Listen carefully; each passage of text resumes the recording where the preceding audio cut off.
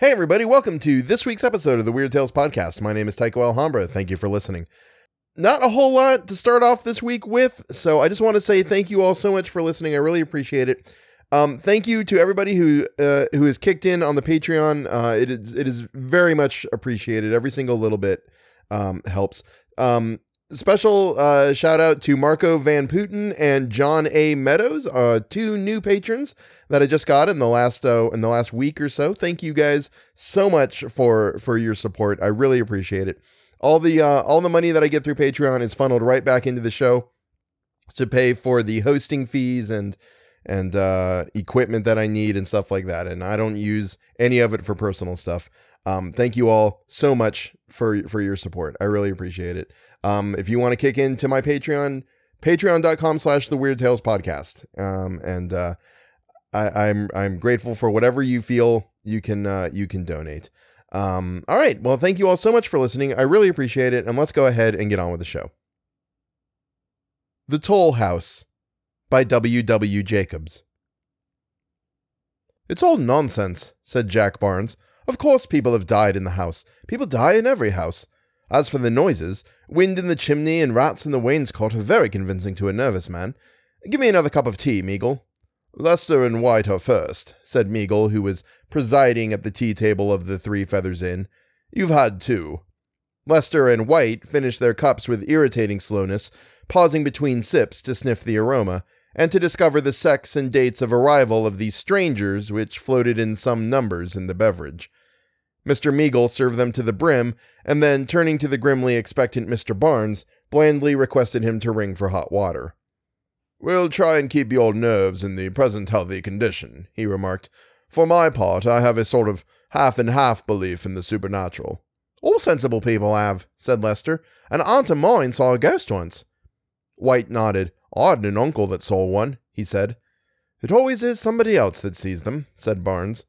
"Well, there is a house," said Meagle, "a large house at an absurdly low rent, and nobody will take it. It has taken toll of at least one life of every family that has lived there, however short the time, and since it has stood empty, caretaker after caretaker has died there. The last caretaker died 15 years ago. "Exactly," said Barnes. "Long enough ago for legends to accumulate." "I'll bet you a sovereign you won't spend the night there alone, for all your talk," said White suddenly. "And I," said Lester. "No," said Barnes slowly. "I don't believe in ghosts, nor in any supernatural things whatever. All the same, I admit that I should not care to pass a night there alone." "But why not?" inquired White. "Wind in the chimney," said Meagle with a grin. "Rats in the wainscot," chimed in Lester. "As you like," said Barnes, coloring. "Suppose we all go," said Meagle. "Start after supper and get there about 11. We've been walking for 10 days now without an adventure, except Barnes's discovery that ditchwater smells longest. It'll be a novelty at any rate, and if we break the spell by all surviving, the grateful owner ought to come down handsome." "Well, let's see what the landlord has to say about it first," said Lester. "There's no fun in passing a night in an ordinary empty house. Let's make sure it's haunted." He rang the bell, and sending for the landlord, appealed to him in the name of our common humanity not to let them waste a night watching in a house in which specters and hobgoblins had no part. The reply was more than reassuring, and the landlord, after describing with considerable art the exact appearance of a head which had been seen hanging out of a window in the moonlight, wound up with a polite but urgent request that they would settle his bill before they went. "It's all very well for you young gentlemen to have your fun," he said indulgently, "but supposing as how you are all found dead in the morning, what about me? It ain't called the Toll House for nothing, you know." "Who died there last?" inquired Barnes with an air of polite derision. "A tramp," was the reply. "He went there for the sake of half a crown, and they found him next morning hanging from the balusters dead." "Suicide," said Barnes. "Unsound mind." The landlord nodded. "That's what the jury brought it in," he said slowly. "But his mind was sound enough when he went in there. I'd known him off and on for years. I'm a poor man, but I wouldn't spend the night in that house for £100. He repeated this remark as they started on their expedition a few hours later. They left as the inn was closing for the night, bolts shot noisily behind them, and as the regular customers trudged slowly homewards, they set off at a brisk pace in the direction of the house. Most of the cottages were already in darkness, and lights in others went out as they passed. It seems rather odd that we've got to lose a night's rest in order to convince Barnes of the existence of ghosts, said White. It's in a good cause, said Meagle, a most worthy object, and something seems to tell me that we shall succeed. You didn't forget the candles, Lester? All brought two, was the reply. All the old man could spare. There was but little moon, and the night was cloudy. The road between high hedges was dark, and in one place where it ran through a wood, so black that they twice stumbled in the uneven ground at the side of it. Fancy leaving all comfortable beds for this, said White again. Let me see. This desirable residential sepulchre lies to the right, doesn't it? Farther on, said Meagle. They walked on for some time in silence, broken only by White's tribute to the softness, the cleanliness, and the comfort of the bed which was receding farther and farther into the distance. Under Meagle's guidance, they turned off at last to the right, and after a walk of 1/4 of a mile, saw the gates of the house before them. The lodge was almost hidden by overgrown shrubs, and the drive was choked with rank growths. Meagle leading, they pushed through it until the dark pile of the house loomed above them. There's a window at the back where we can get in, so the landlord says, said Lester as they stood before the hall door. Window, said Meagle. Nonsense. Let's do the thing properly. Where's the knocker? He felt for it in the darkness and gave a thundering rat-tat-tat at the door. Don't play the fool, said Barnes crossly. Ghostly servants are all asleep, said Meagle gravely, but I'll wake them up before I've done with them. It's scandalous keeping us out here in the dark. He plied the knocker again, and the noise volleyed in the emptiness beyond. Then, with a sudden exclamation, he put out his hands and stumbled forward. Why, it was open all the time, he said with an odd catch in his voice. Come on. I don't believe it was open, said Lester, hanging back. Somebody's playing us a trick. Nonsense, said Meagle sharply. Give me a candle. Thanks. Who's got a match? Barnes produced a box and struck one, and Meagle, shielding the candle with his hand, led the way forward to the foot of the stairs. Shut the door, somebody, he said. There's too much draught. It is shut, said White, glancing behind him. Meagle fingered his chin. Who shut it? He inquired, looking from one to the other. Who came in last? I did, said Lester, but I don't remember shutting it. Perhaps I did, though. Meagle, about to speak, thought better of it, and still carefully guarding the flame, began to explore the house with the others close behind. Shadows danced on the walls and lurked in the corners as they proceeded. At the end of the passage, they found a second staircase, and ascending it slowly, gained the first floor. Careful, said Meagle as they gained the landing. He held the candle forward and showed where the balusters had broken away. Then he peered curiously into the void beneath. This is where the tramp hanged himself, I suppose, he said thoughtfully. You've got an unwholesome mind, said White as they walked on. This place is quite creepy enough without your remembering that. Now let's find a comfortable room and have a little nip of whiskey apiece and a pipe. How will this do? He opened a door at the end of the passage and revealed a small square room. Meagle led the way with the candle, and first melting a drop or two of tallow, stuck it on the mantelpiece.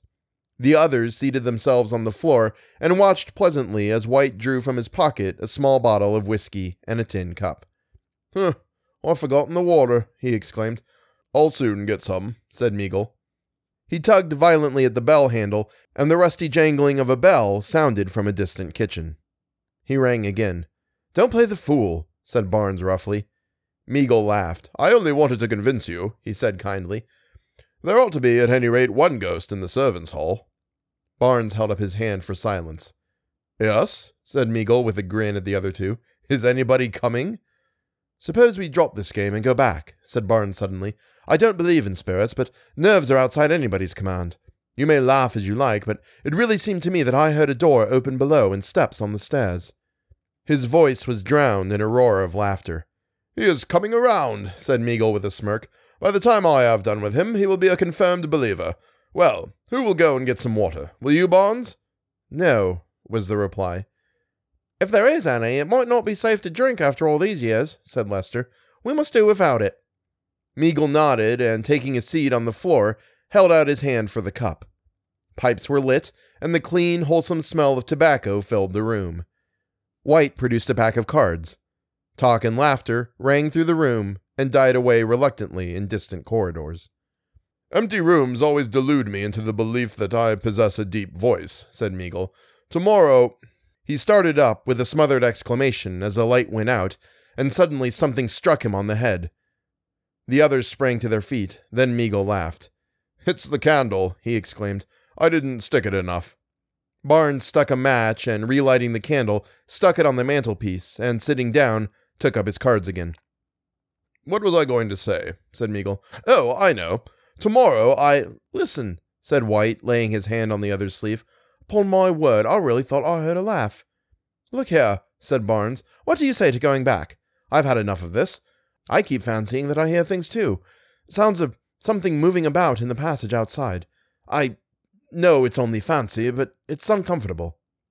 You go if you want, said Meagle, and we will play dummy. Or you might ask the tramp to take your hand for you as you go downstairs.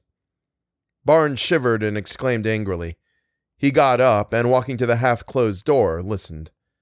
Go outside, said Meagle, winking at the other two. I'll dare you to go down to the hall door and back by yourself.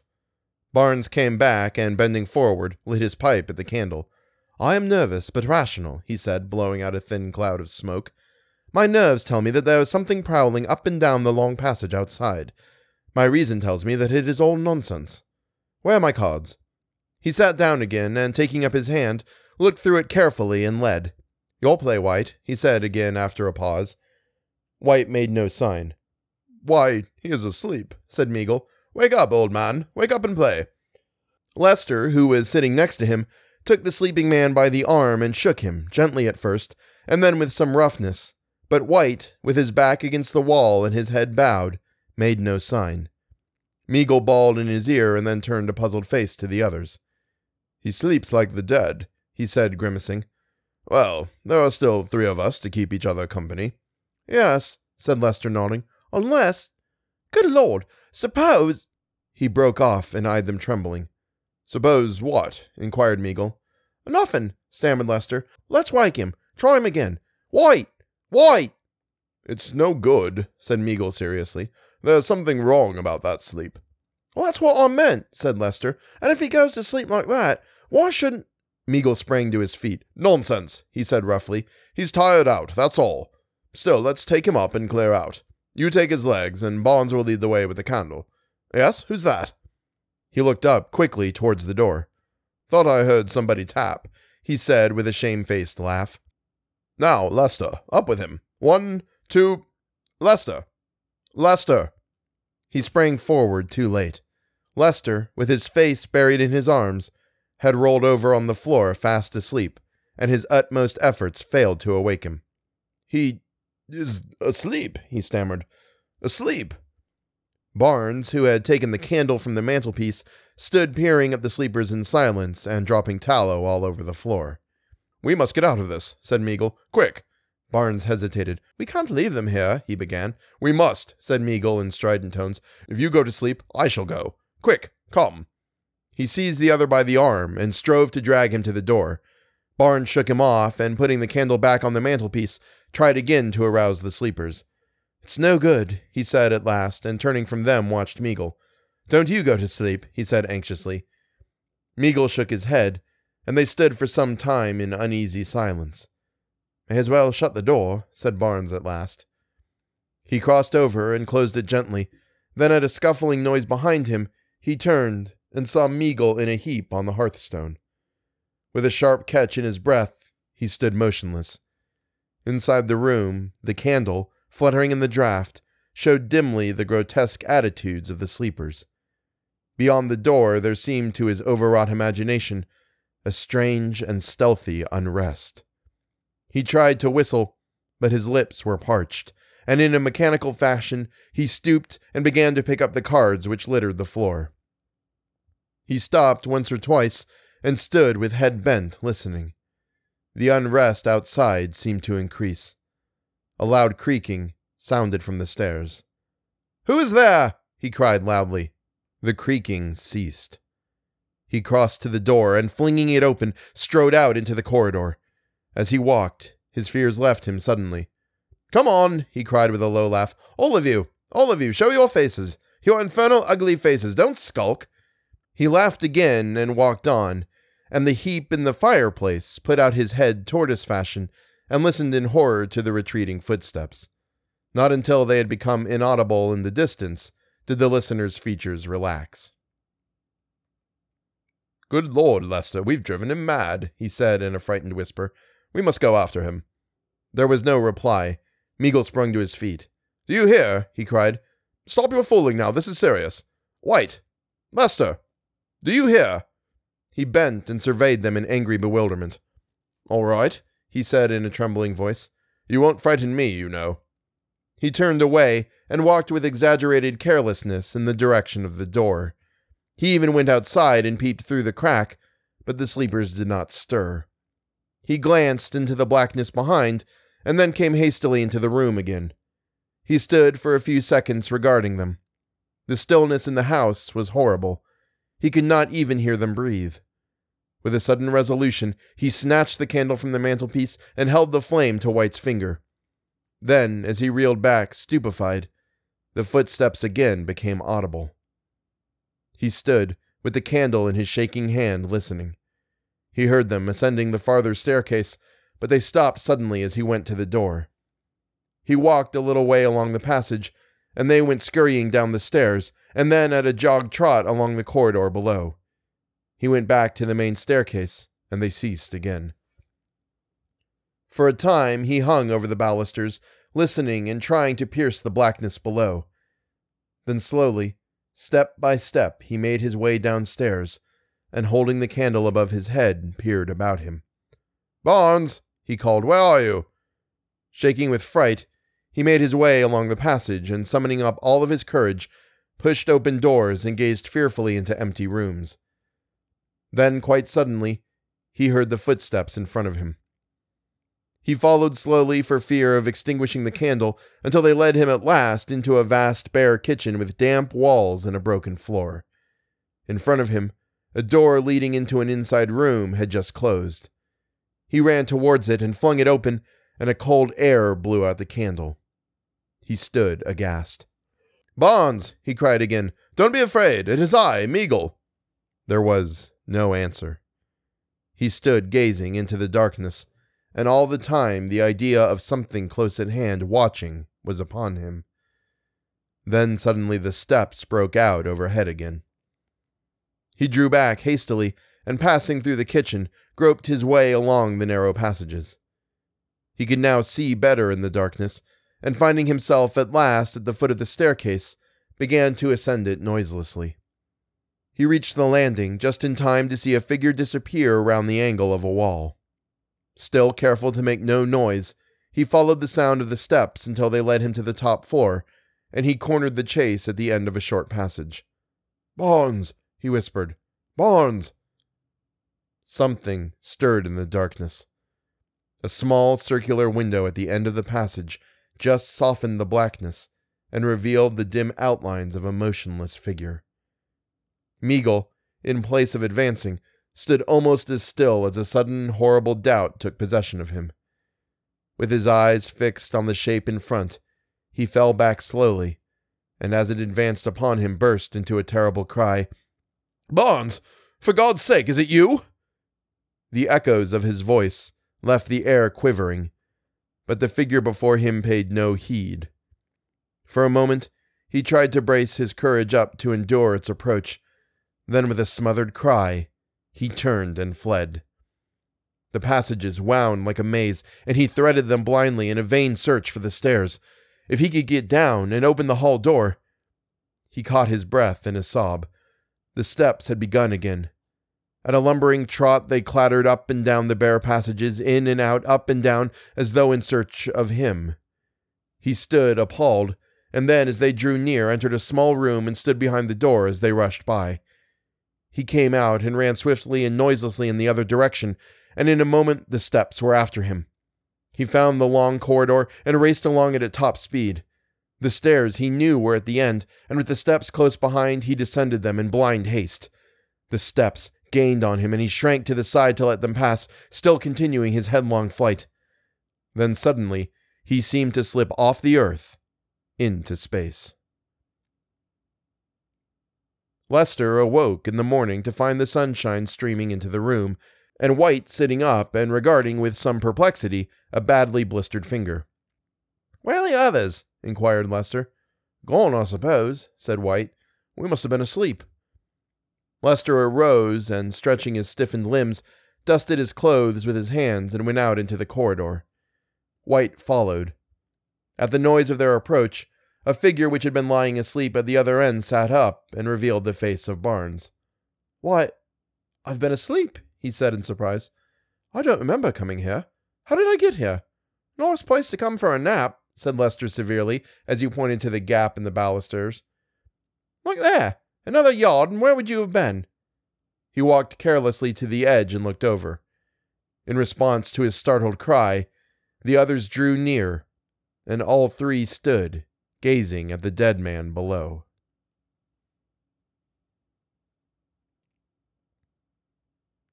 Thank you so much for listening to this episode of the Weird Tales podcast. I really appreciate it. I hope that you all enjoyed the first episode of the Reignition Theory, featuring me as Mason Cainrich, Caroline Minks as Captain Chloe Vasker, who comes up in future episodes, and Graham Rowett as Ciro Orente. I had to stop and think about the name for a second there.